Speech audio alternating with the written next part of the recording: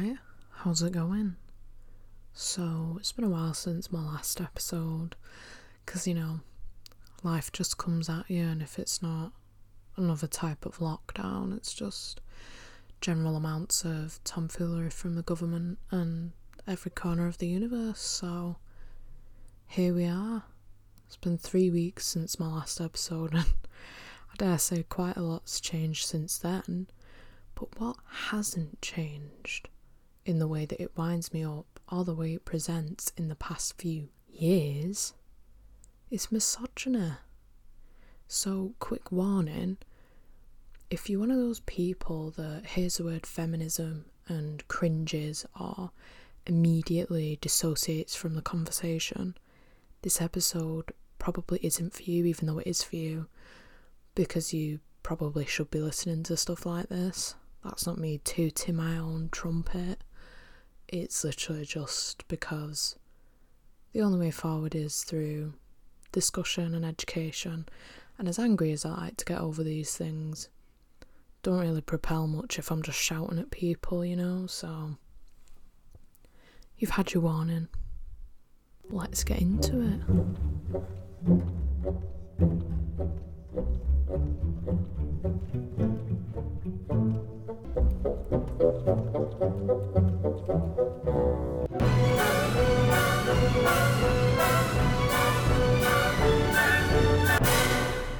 So, in the old British tradition, before I've started my rant, I've decided to make myself a nice cup of loose leaf tea. Not that it's making me any less stressed out, but it's good to stay hydrated. So, why don't you grab yourself a drink? So, this is kind of an episode I could have done at any time, and it's just because it's a topic that I feel is always kind of bouncing around in my head, and it's because I see it online all the time. Now, this episode isn't going to be based purely on misogyny that comes from men. What I've been seeing a lot of recently is internalised misogyny that's usually presented in women. So let me explain what I mean by that.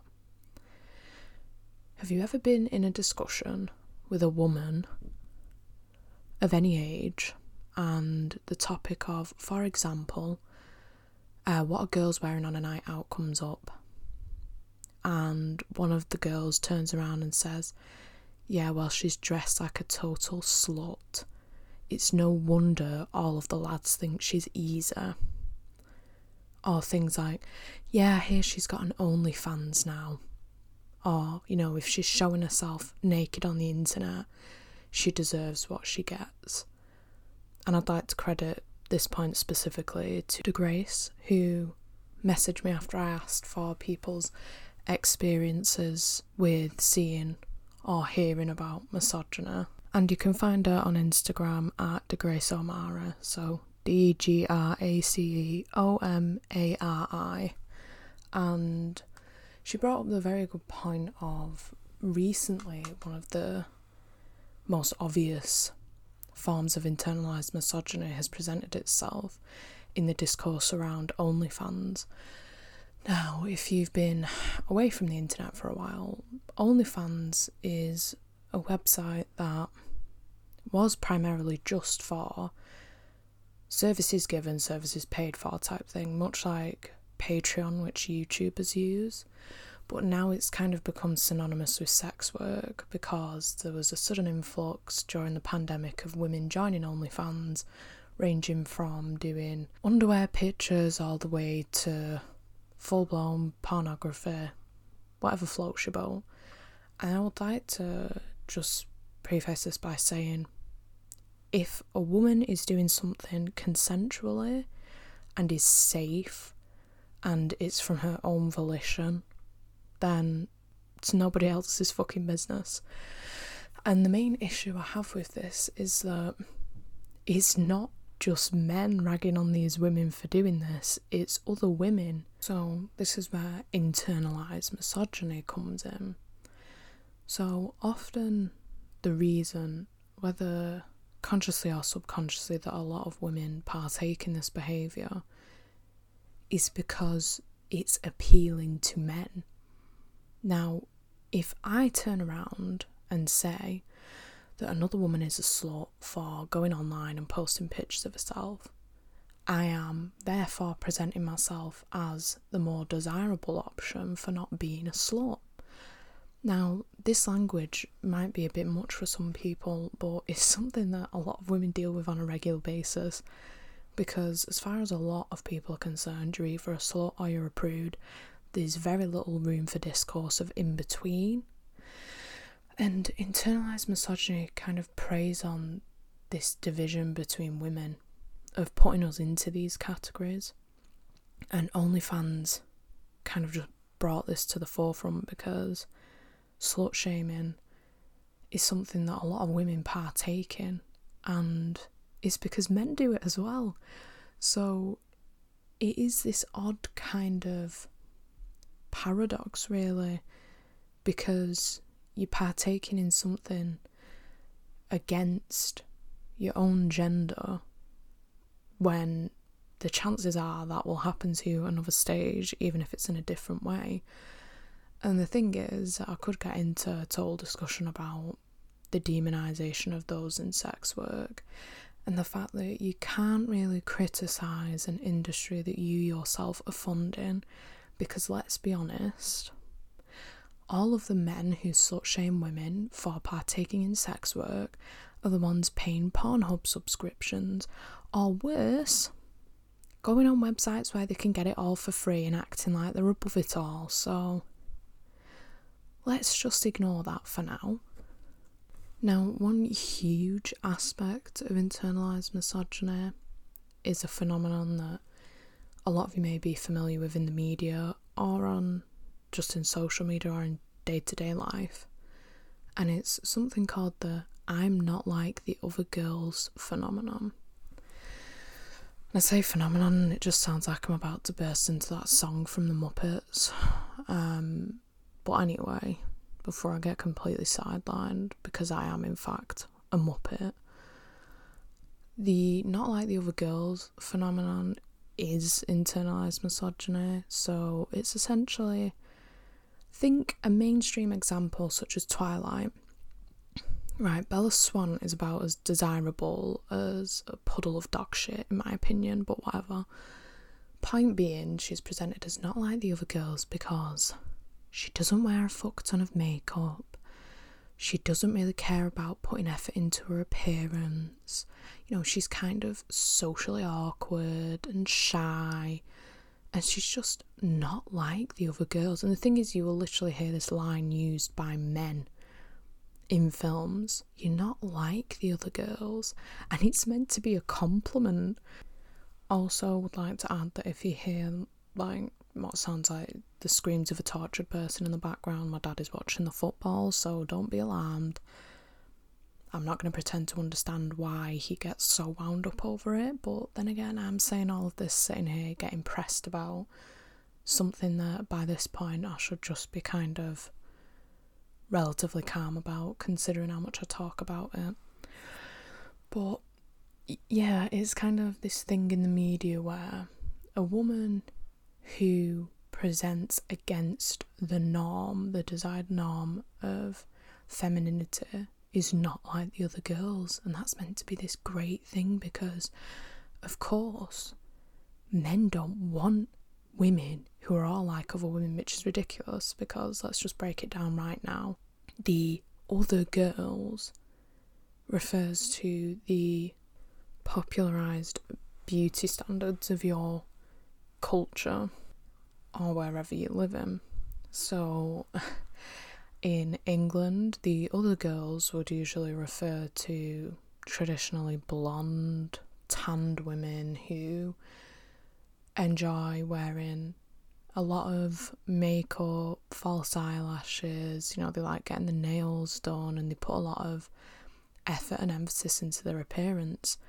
Now, I'll say, hand on heart, I used to be very much part of this "I'm not like the other girls" stuff. Anyone who knows me in high school knows I went through that embarrassing I say alternative phase. The thing is, I'm just such a bisexual. It was like one foot in one door, one foot in the other. The entire time anyway. It was never really fully committed to an alternative phase. It's just that, especially when you're growing up and you don't necessarily feel like you have a lot in common, you fall into this trap, and all of a sudden everybody who fits the mainstream beauty ideal at the time of you thinking this suddenly becomes the other girls. And it's such a strange phenomenon, you know, that we want to be different from other girls, and subconsciously this is to appear desirable. And it's just quite funny because there's also a lot in different sections of life. In the one I'm very familiar with seeing is because I follow a lot of beauty accounts on social media, even though the pandemic has probably rendered me unable to wear makeup again because it's been that long, is the I only wear chapstick and mascara team versus full glam. And you know, the chapstick and mascara team are convinced that anyone wearing more than like a tinted moisturiser is the devil, and the full glam team think that if you're not spending like 500 odd quid on makeup a month, you know. But the thing is, I'm like, you know, rarely will you just be entirely on one side your entire life. And if you want to spend 500 quid on makeup, you fucking do it. I'm jealous you have the money to do it, but you go do you. If you're only wearing chapstick and mascara and you're happy with the way that you look and it makes you feel good for you. You've saved a lot of money. Like, I just think it's odd that when you actually start to dissect the conversations going on and the implications they have, you start to realise how damaging they can really be. Because the hard thing with internalised misogyny is that it pits women against other women, when really we need solidarity, because feminism isn't just for white, able-bodied, cisgendered young women or students, you know. Intersectionality is a huge thing, and change can't really occur with one small section of society. And it's just absurd to me that in this day and age, a woman can be demonised for wearing a short skirt and going out, when I've had men shout stuff to me when I look like an absolute scruff walking on pavement. And this isn't an exaggeration, because I can guarantee that any women listening to this, right, have you ever been shouted at when you're literally wearing trackies, an old t-shirt, your hair's barely been washed, you're not wearing any makeup, and yet society would have us believe that the woman in a full face of makeup, in a short skirt and high heels, deserves to be harassed. So where's the sense in that? Because I'll be harassed either way, but I'm being societally conditioned to demonise another woman based on what she's wearing, right? Because that'd be like me saying, right, well, if I see a guy wearing an expensive suit with an expensive watch and a really nice haircut, I get to batter him and steal from him because he was asking for it by flaunting all of his wealth. He doesn't deserve to be robbed any more than a man wearing Primark clothes, so let's just not go down that road. And I would just like to say right here and now, if you're somebody that's not of the belief that catcalling is harassment, then I'd implore you to think about the fact that women rarely feel safe wherever they're going when they're by themselves. And this is because it's not necessarily the catcalling that's the issue, it's the reaction they have if you don't respond positively. Now, I can have a good laugh about a 50-year-old man hanging out of a van at traffic lights, and this has happened to me, shouting nice tits because I'm sorry, like, what did you think was going to happen? You think I'd be like, come back, Tim, I know that you're 55 and that you've got no aspirations in life apart from being a misogynistic pig, but thanks for saying my tits are nice. It's the aggression that follows after they've made that first step. And the thing is, this is why your relationship with other women is important, because in most situations where I've ever felt uneasy or not safe, it's other women I've found kind of comfort and safety with. And it's kind of hard to describe the fear that you might have on a night out when one of your friends goes to the toilet by herself, and it's one of those kind of cultural phenomenons where men are like, why do women go to the toilet in groups? Because in the time it takes one woman to go to the toilet without anyone and come back, she could be accosted by several men.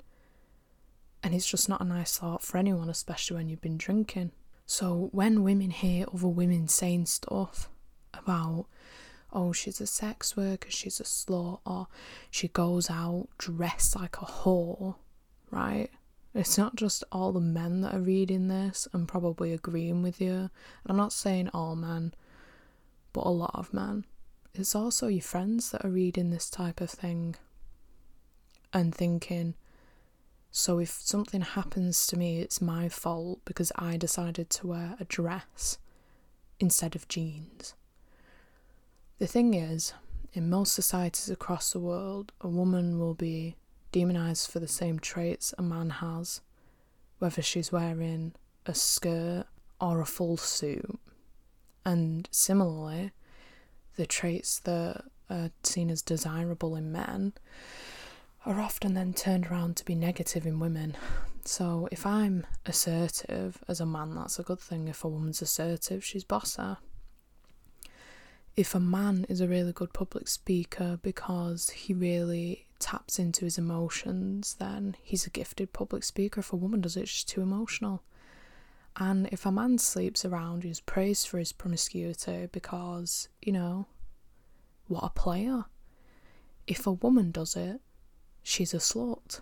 And it's just funny because the same people that are often making a woman feel like lesser than for deciding that she's happy with sleeping with more than one man in a year, and the same ones who are subconsciously kind of trying to appear desirable by slating other women.